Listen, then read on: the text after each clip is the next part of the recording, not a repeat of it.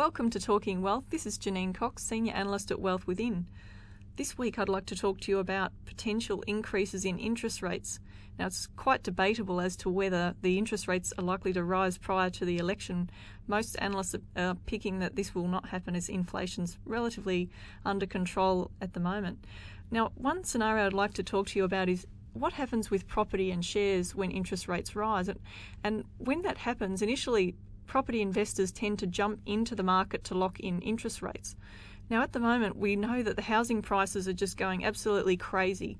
I've been looking at auctions lately to have a look at what prices the houses have been selling for, and people are paying, we believe, higher than what the properties realistically are worth. And the market is saying that property affordability is very low right now. And also, if interest rates increase, then we have to consider how's that likely to affect the affordability.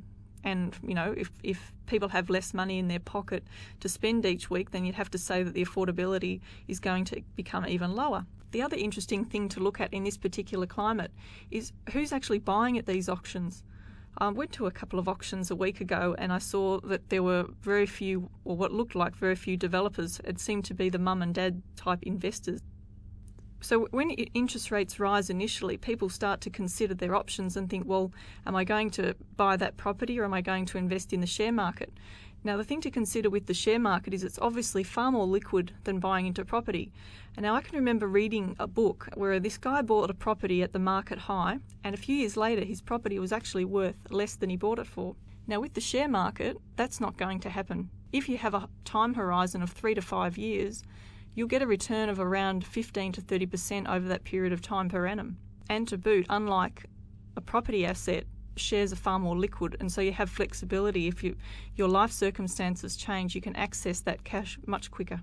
And in the case of a property, you have to sell the whole asset, whereas with shares, you can just sell part of the shares to free up that cash. Looking ahead, we're expecting that interest rates could rise after the election, which would coincide with when we're expecting the market to pull back.